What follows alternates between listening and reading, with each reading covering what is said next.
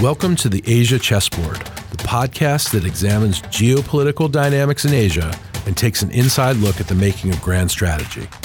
I'm Andrew Schwartz at the Center for Strategic and International Studies.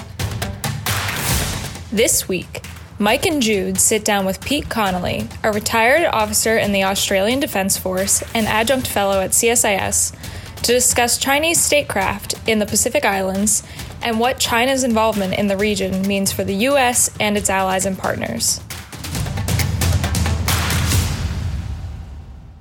Hi, I'm Mike Green. I'm joined by my friend and co-host Jude Blanchett. Welcome back to the Asia Chessboard.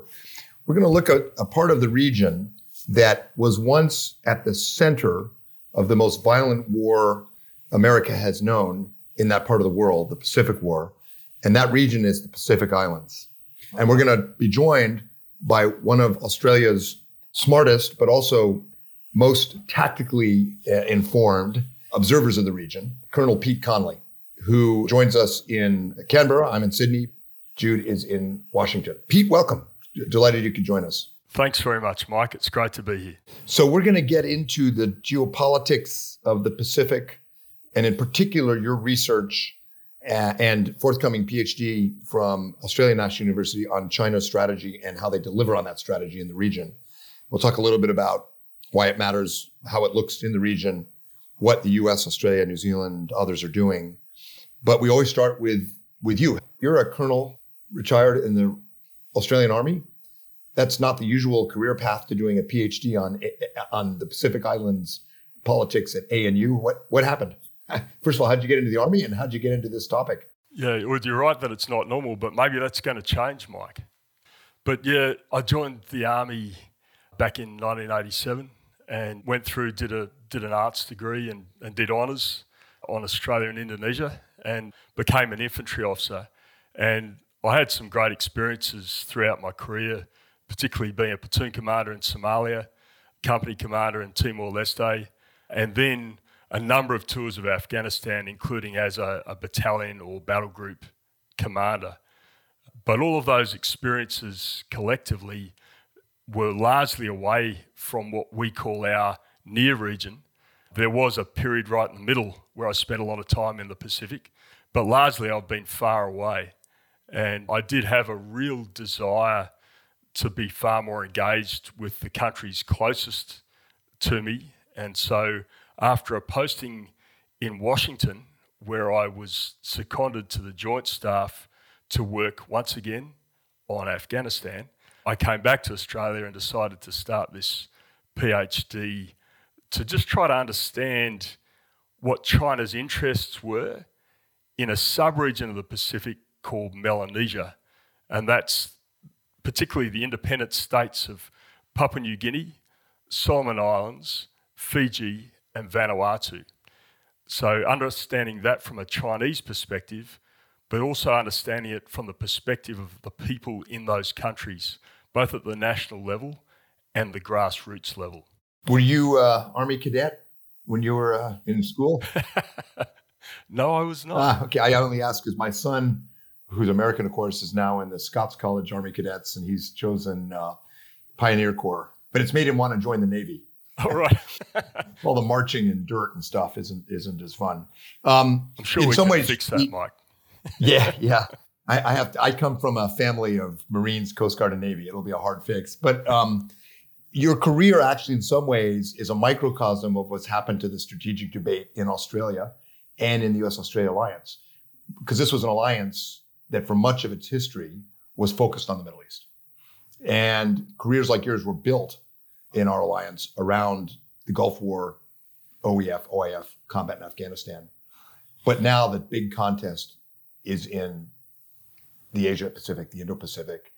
And in some ways, unexpected focal point is becoming now the Pacific Islands and especially Melanesia. Because you mentioned Solomon's, Vanuatu. Vanuatu is where the Chinese were trying to build a sub-base. Solomon Islands now, huge focus.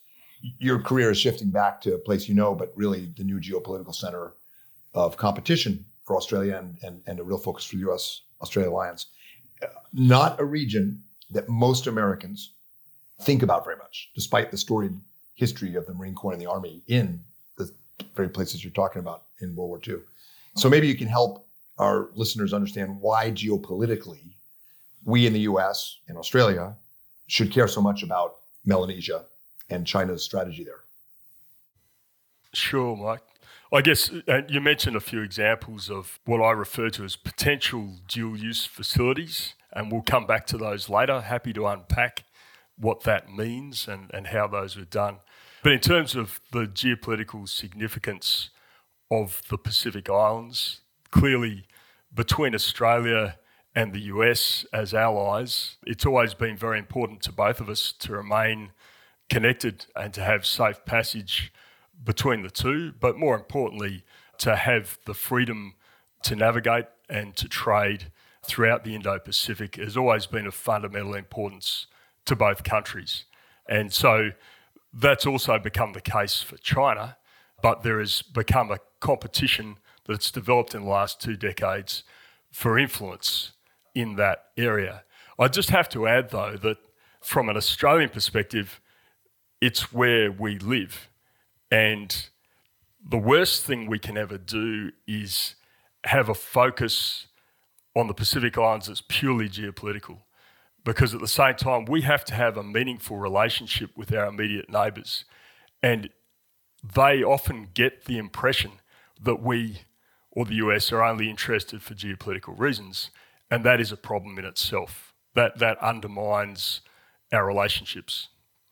So I guess it's an important thing to remember that there is a geopolitical significance to both countries, but there's also a need for support from the Pacific Islands, and there's an expectation of a close relationship with vested interest in each other's interests. And so I guess I'm getting to there's more than just the geopolitics. And having got to know a lot of Pacific Islanders through the research that I've done, spent a lot of time on the ground talking to them, and also on the ground talking to Chinese in those countries, it really gives me a slightly different perspective on how to approach those issues. Pete, of course you're right, but nonetheless, this is a geopolitics podcast. So we're going to pin you down and make you talk geopolitics now for the next 20 odd minutes. I wonder if I can ask you, as we still do some ground clearance questions to level set here for listeners. The Pacific Islands in China, of course, didn't just start in April of this year or the spring of this year, but this is really when I think it came to the attention of policymakers in the United States. But a lot of other countries around the world saw China's activities in the Pacific Islands. I wonder if you can describe a bit of why we're talking about it this year, and if you can embed that in a question of where the Pacific Islands sits in Chinese strategy. Sure. How has China been thinking about the region, and why was this year the year we saw this really big push from Beijing? Yeah, that's a really good question, Jude. I guess the background to the answer to this is that it appears that China has been considering the geopolitical value and the geostrategic value of this region and this sub-region specifically of Melanesia for a very long time. But that consideration, I think, has been nicely covered by global narratives such as China's peaceful rise. And that has really been consumed by all of us at different times in varying degrees. Meanwhile, there's been debates taking place in China, both within academia and within the officials, on what they do next in their grand strategy. And those debates have taken place over 2 decades. And that's often not widely understood. I think a fair bit of the detail behind that has really been unpacked by Rush Doshi's most recent book, The Long Game, which I found particularly useful when it came out about a year before I finished my dissertation. But in amongst the debates, there's been debates on China's grand strategy needing to become more assertive, and at what point did it change that trajectory? There's been debates on, I guess a subcomponent of that has been the idea of basing. And in amongst these discussions, the 2 of the names that come up for me from very early in the decade, Major General Liu Yazhou, who wrote The Grand National Strategy, a very interesting article in 2001, and also a book on China's grand strategy by Yi Zicheng, which was from about 3 years later. And we've eventually seen the translations of these significantly later. But one of the things that Liu Jiazhou talked about was, firstly, he had a section that was just called Go West, which I think is one of the fundamental ideas behind what we now call the Belt and Road Initiative.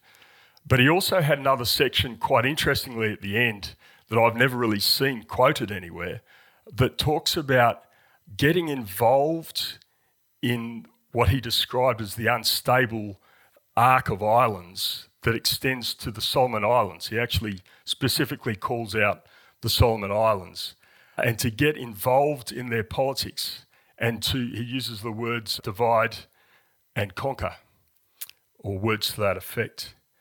So interesting that there was thoughts on Chinese grand strategy from 21 years ago that now point to what's just happened this year. That doesn't mean that the entire Chinese establishment was planning on this for all that time, but it does mean someone was thinking about it, and there's probably been a development of that thought over the 2 decades in between. I think as we moved into the new era with Xi Jinping's changes that became quite visible in Chinese grand strategy and foreign policy, a number of people started to think it all changed because of the individual. But there has been a number of people have pointed out that the trajectory of China's grand strategy really did start to change significantly under Hu Jintao around 2009. And then as we move into the new era, the creation of what became known as the Belt and Road Initiative, but was called the One Belt, One Road in Mandarin and still is, there's been a gradual realisation of what the Belt and Road represents and what it's really about. It started off fitting in very neatly with the narrative of China's peaceful rise, and it was seen very much as a win-win economic proposition that was particularly attractive to developing nations who needed cheap infrastructure and the finance for that cheap infrastructure. But as time has gone on, we've come to see that there's more to the Belt and Road than that. And it's that introduction of the Belt and Road to this specific sub-region of Melanesia that I see as the conduit for the enhancement of Chinese statecraft in those countries I mentioned earlier. And I've seen that happen pretty much in the last 5 years, starting in 2017, starting very much with the enhancement of political statecraft, but then moving on to significant enhancement of economic statecraft as part of the Belt and Road. And then more recently, we have seen security statecraft come to the fore. And that's really where Solomon Islands comes in. And Pete, can you unpack a bit more the specific, concrete strategic outcomes Beijing is looking to derive from enhanced relations with the Pacific Islands? We've mentioned basing. Can you linger a bit on the military components of what strategic gains in Pacific Islands would be, but also go beyond that? If we were sitting in Zhongnanhai in January of this year, and we're thinking about where we're going to use limited, scarce strategic resources, why are we pushing into the Pacific Islands? Is this about denying the U.S., Australia, and other allies and partners strategic gains, or is China trying to derive its own asset side of the balance sheet in rearranging the strategic map in the Indo-Pacific? Okay. So just on the Belt and Road, I do describe it as a geoeconomic strategy, and it's largely used, as I described before, that economic incentive to achieve both geopolitical and geostrategic ends. And it's done that quite successfully.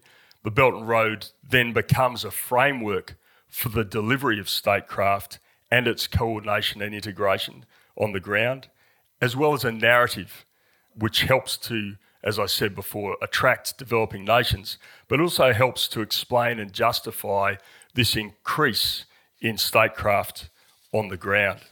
So that requires 3 different broad areas of statecraft to advance and deliver China's grand strategy in Melanesia. The first I refer to is political statecraft, and I use that term to describe a combination of diplomacy, propaganda, and united front work, which I think has become almost very difficult to discern between since 2012. And it's certainly demonstrated an increase in capability and resourcing, as well as a change in behaviour in Melanesia since 2017, which is particularly shown by the enhancement of the capacity of ambassadors on the ground. In terms of economic statecraft, that is the one that's most widely understood because of the Belt and Road. But I note that in talking to Chinese officials and Chinese business people on the ground in Melanesia, it's become quite clear to me that what China views as a Belt and Road Initiative project just has to be built by a Chinese company, most likely a state-owned enterprise. It does not mean it has to be paid for by that company or by that country, and it does not mean it has any other connection with China. And because of that, we're seeing on the ground in Melanesia, particularly in Papua New Guinea, Solomon Islands and Vanuatu, the increasing delivery of what the locals see as Belt and Road projects for the benefit of their country being paid for not by China, but being attributed to China.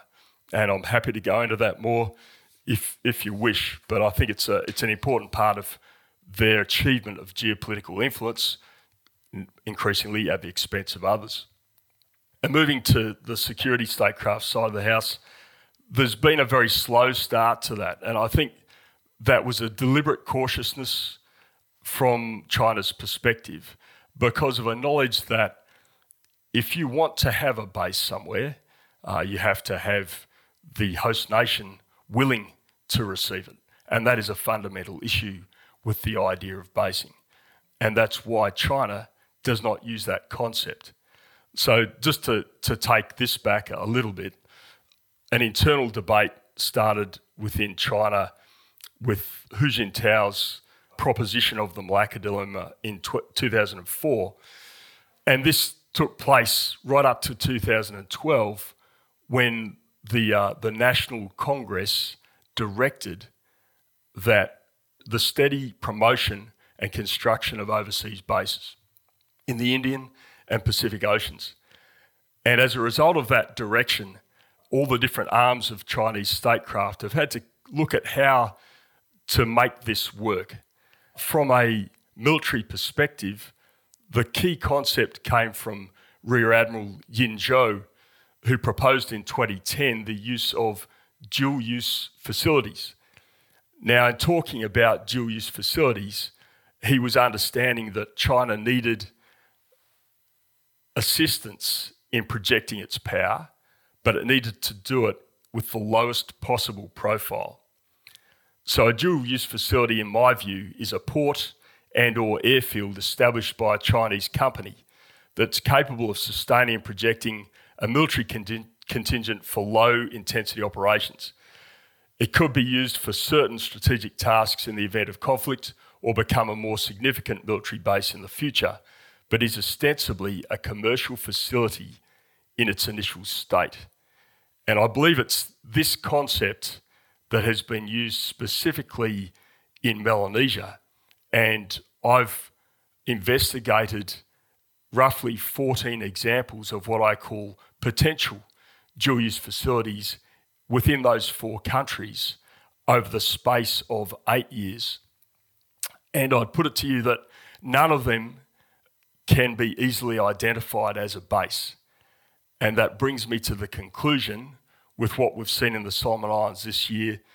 We've seen a real jump at opportunity because of the riots that happened at the end of last year in November in Honiara, and the way that Chinese interests became associated with those riots, not necessarily caused directly by the riots, but certainly tangled up in them. This provided an opportunity for the development of Chinese statecraft, and they have taken it. And in the signing of the China-Solomon Islands Security Agreement, I would just say the objective is not bases per se. It's not about the bases, it's about the access. And when I'm talking about access, it's the permission to bring military force into that country, which the leaked draft document of that security framework absolutely permits. They don't need to talk about, and you'll let us establish a base, because if there's dual use facilities there, then that's their form of basing, albeit undeclared. So it's the access that I think is the objective. I think they have achieved that for now in Solomon Islands. As one Solomon Islander said to me 8 months before that happened, he predicted such a development was going to happen. And the great quote that he had was, China finally finds a conduit into the Pacific through the Solomon Islands. And I think that's the best description of what those security agreements from April this year have achieved. So Pete, it's fascinating, a little bit menacing, and I'm glad you're putting a spotlight on it. In some ways, I'm listening to this Chinese strategy and how it's evolved, and I'm thinking back on the last 2 books I wrote. First one was on U.S. grand strategy. And in the 1880s, U.S. naval officers were talking the same way. The State Department, Washington, would not let them set up bases. So in the Pacific Islands, they were looking for access. Or the Japanese, when the Japanese emerged, even before the Meiji Restoration, the Japanese nascent naval thinkers were saying, we need to expand our power into the South Seas, as they called it. So power abhors vacuums, and the Pacific Islands, large area, low population, uneven governance, it attracts rising powers. Japan, the US, even Germany at one point in the 19th century. So that's kind of an old story that China is now fitting into. On the other hand, you talked about 2009.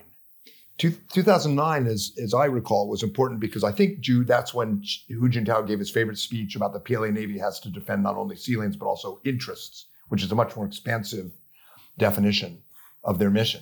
But that's also when, in the Academy of Military Science, they were working quietly on what they called the near sea strategy. The idea of contesting, denying, and eventually dominating the first island chain, eventually the second island chain. It makes sense that in the initial stages, the focus would be on access. But you dropped the hint that it could have more serious implications in wartime or in a contingency.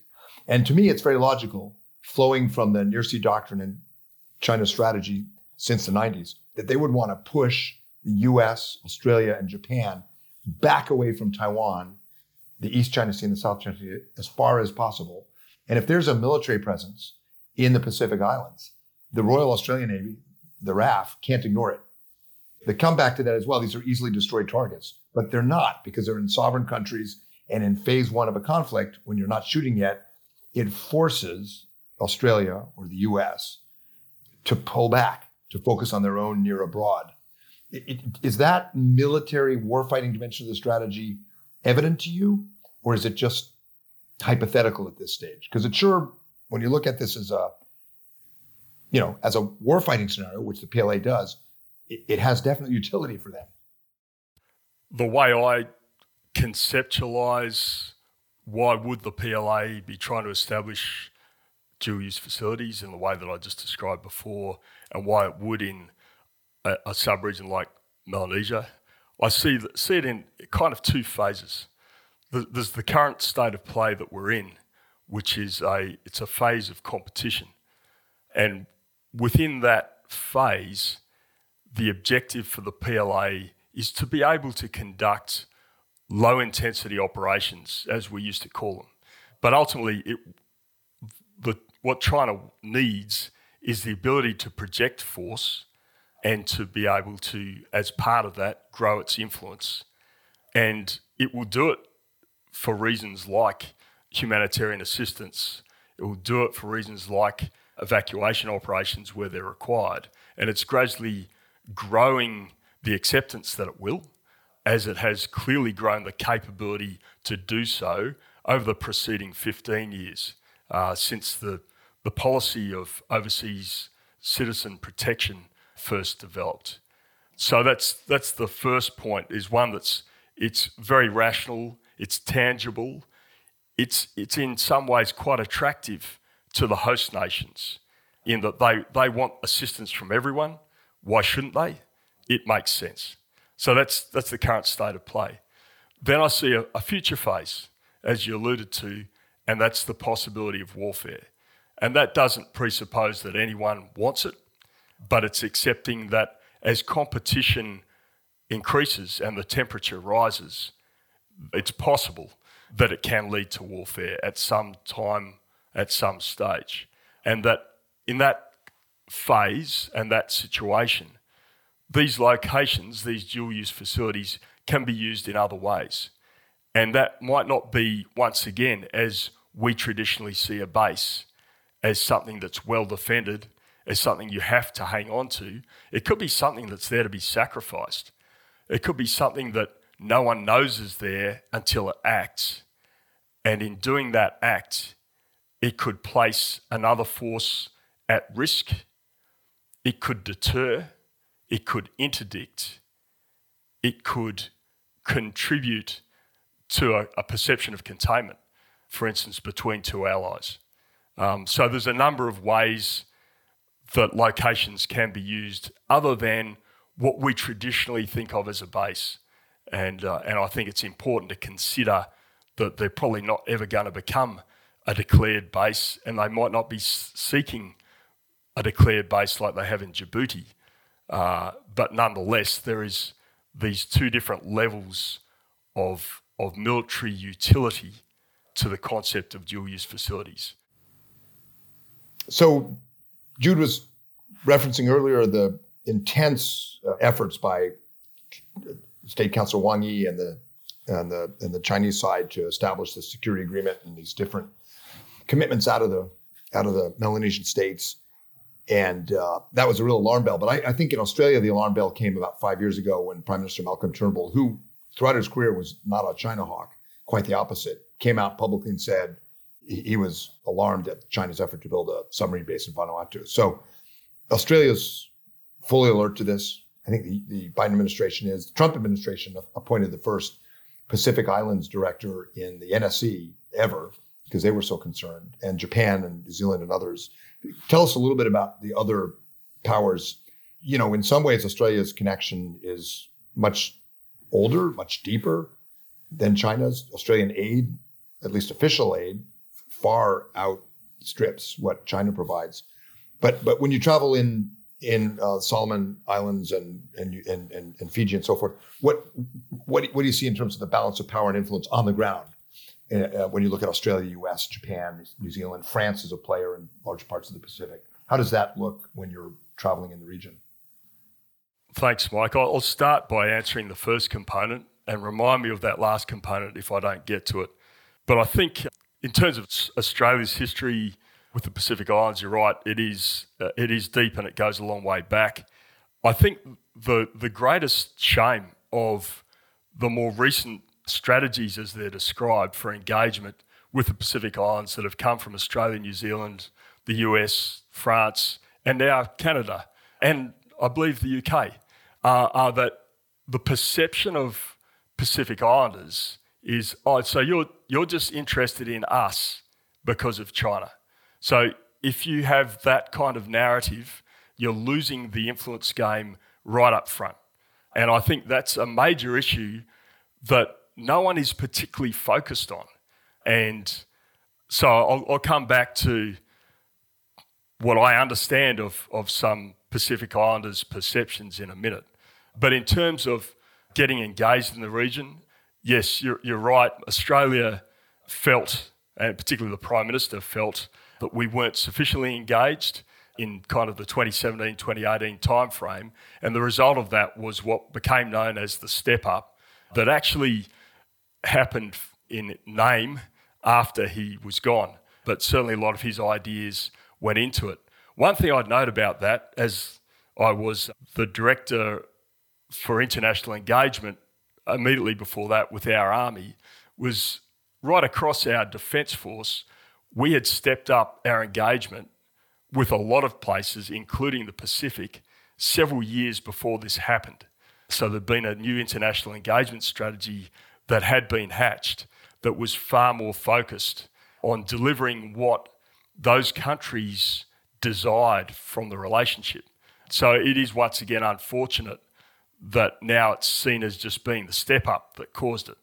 Nevertheless, that's progressed, and it's not just defence, it's economic and political as much as it is security oriented. And as you say, the New Zealand reset, the US more recent Indo-Pacific strategy, and the Friends of the Blue Pacific policy that's come out more recently, French Indo-Pacific strategy, the Canadian Indo-Pacific strategy, I think they all provide interest in the Pacific Islands that is of utility to Pacific Islanders. The one issue is that they think it's all about the Chinese, and they don't perceive an interest in their own interests.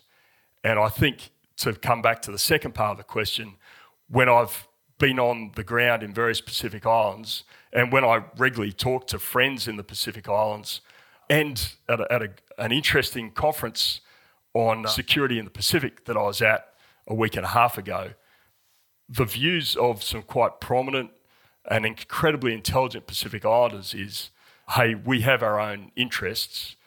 Generally, they say they're not interested in the geopolitical competition that's happening over them. My concern is that they can't not be interested in it because it is going to affect them whether they like it or not.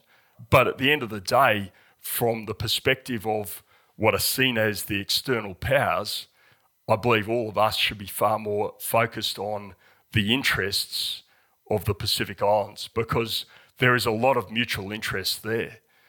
I don't think it'd be that hard to explore those, and it just needs to be that the Pacific Islanders feel like they are getting something useful out of these various relationships rather than feeling like they are being pushed around. And the narrative can feed that at times. And I'd have to say, on the political statecraft side of China's actions, it certainly actively feeds that narrative. Pete, just one final question for me, and then I'll let Mike have the benediction here. A grade for China on how it's done this year. It almost feels like after the momentum China had in the spring of, I think, catching the United States off guard for sure. And I'm aware of your last point, and that's lingering over me, that I'm naturally going to fall into a geopolitical Pacific Islands between the U.S. and China question here. But if you'll humor me, I wanted to get your assessment of how China has done, because it seems like this early geostrategic coup that China had delivered on the United States with the leaked security agreement hasn't entirely played out the way China would have hoped. Now in December of this year, I think it was just a couple of weeks ago, China tried to hold a meeting with Pacific Island nations on policing and security. It was virtual, and you had a couple no-shows. Of course, famously, Wang Yi did a tour in the summer that was lackluster, which is an understatement. So once the United States, I think, realized that the ball was in the back of the rim and that it had to act, it seems like some of the oomph that China had going for it in the spring has evaporated. So I just wanted, as a final question, to get your state of play as of December 5th when we're recording. Where does China stand in terms of where we thought it would be if we were extrapolating from the spring? And has the United States, now that it has engaged and understood what is at stake here, how is it doing to rebuff some of China's advances? No, that's a good question. But with this Common Development Vision draft that was sent out in May prior to Wang Yi's visit to 8 Pacific countries, and I'm including Timor-Leste, as China seems to be, as a Pacific country in that statement. It was interesting because I don't think Chinese statecraft ever does things like that without doing its homework. And so the response that China got, I find it hard to believe they didn't expect it. And use one phrase that was in a brilliantly written letter by President David Panuelo from the Federated States of Micronesia when he was critiquing this draft and sharing it with a much broader audience than the 10 that had received it. He used the term smokescreen. And I did wonder as time went on, it looked right up front like it had been there'd been pushback from across the region, and to a degree there had been. But also I wonder, China's not used to dealing multilaterally with a region. It's not in its DNA. It works very hard on its bilateral relationships, and it has been in the Pacific, let's face it. And it's really trying to develop those security relationships at the moment. And in countries where there's no military, it's doing it with the police force. So I did wonder, as Mr. Wang Yi did his trip around the region, what the real objective was. And I mean, it's speculation because we don't know, but I think solidifying some of those direct police-to-police relationships was probably a higher priority than this more grand strategic sweep that was, if you look at the words, I mean, it was trying to combine political, economic and security mechanisms and integrate the region with China, but only with a certain slice of the region, which was the 10 countries that recognised Beijing rather than Taipei. So it ran into trouble. And that brings me to the pushback element of it.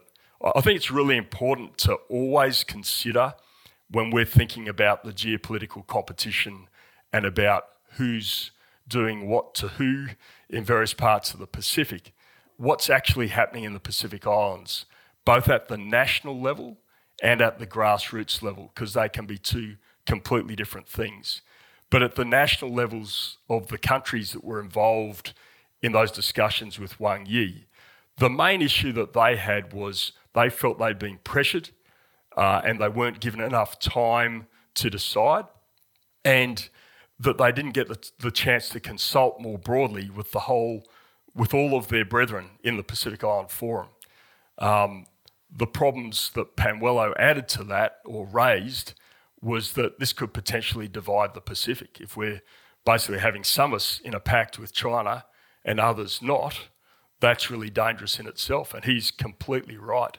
And he made some brilliant points in that letter.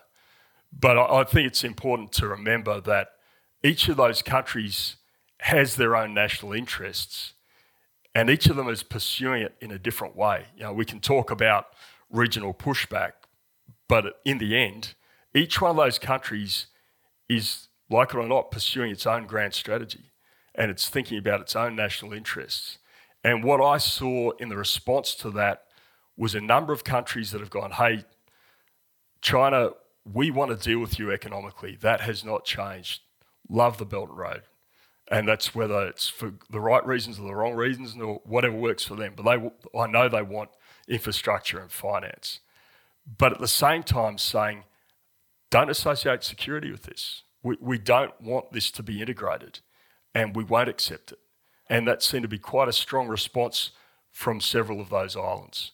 And that kind of ties in with a number of attempts at geopolitical influence that have been pushed back in by certain islands over the last 5 years, and some interesting developments that have taken place, whether it's Prime Minister Marape in Papua New Guinea closing the licence on a mine that was almost 50% owned by a Chinese company, whether it's Fiji saying it doesn't want to support China over the South China Sea 24 hours after one of its ministers had agreed to it.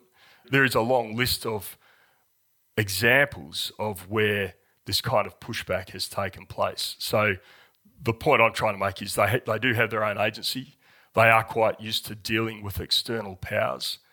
They like to play one off against the other, and that's part of the hedging strategy that's quite often being used in the Pacific. But I think it's important for countries like ours to focus on what they're trying to achieve and what their interests are if we want to have an effect. That, Pete, is a template we, the US and Australia, should be applying across the whole region. This is not as I say again and again on this podcast, this is not a bipolar region defined by what the US and China do, with everyone else an object of that competition. It doesn't matter whether it's Australia or Nauru, there's agency And if we're on the side of helping these states protect their sovereignty, protect their choices, we'll be in a strong position. And you've really brought that through in today's discussion. Really looking forward to the dissertation book, speaking tour. You're reminding me of another Pete. 100 years ago, Colonel Pete, you know who I'm talking about, Pete Ellis, U.S. Marine Corps, was gallivanting around the Caroline Islands, warning that the Japanese were building dual-use bases and urging the Marine Corps and the Navy to be ready for it. And of course, he became a transformational thinker on amphibious operations that were used 20 years later in the Solomon Islands by the U.S. Marine Corps Army and Australian New Zealand forces. So yeah, now he ended up not lasting long, as you know. I think he died in 1923. Yeah, you're on the verge of a illustrious career defining our grand strategy towards the whole region, which we all look forward to. And thanks for giving us a little view of it, and a really important one with me and Jude on the podcast.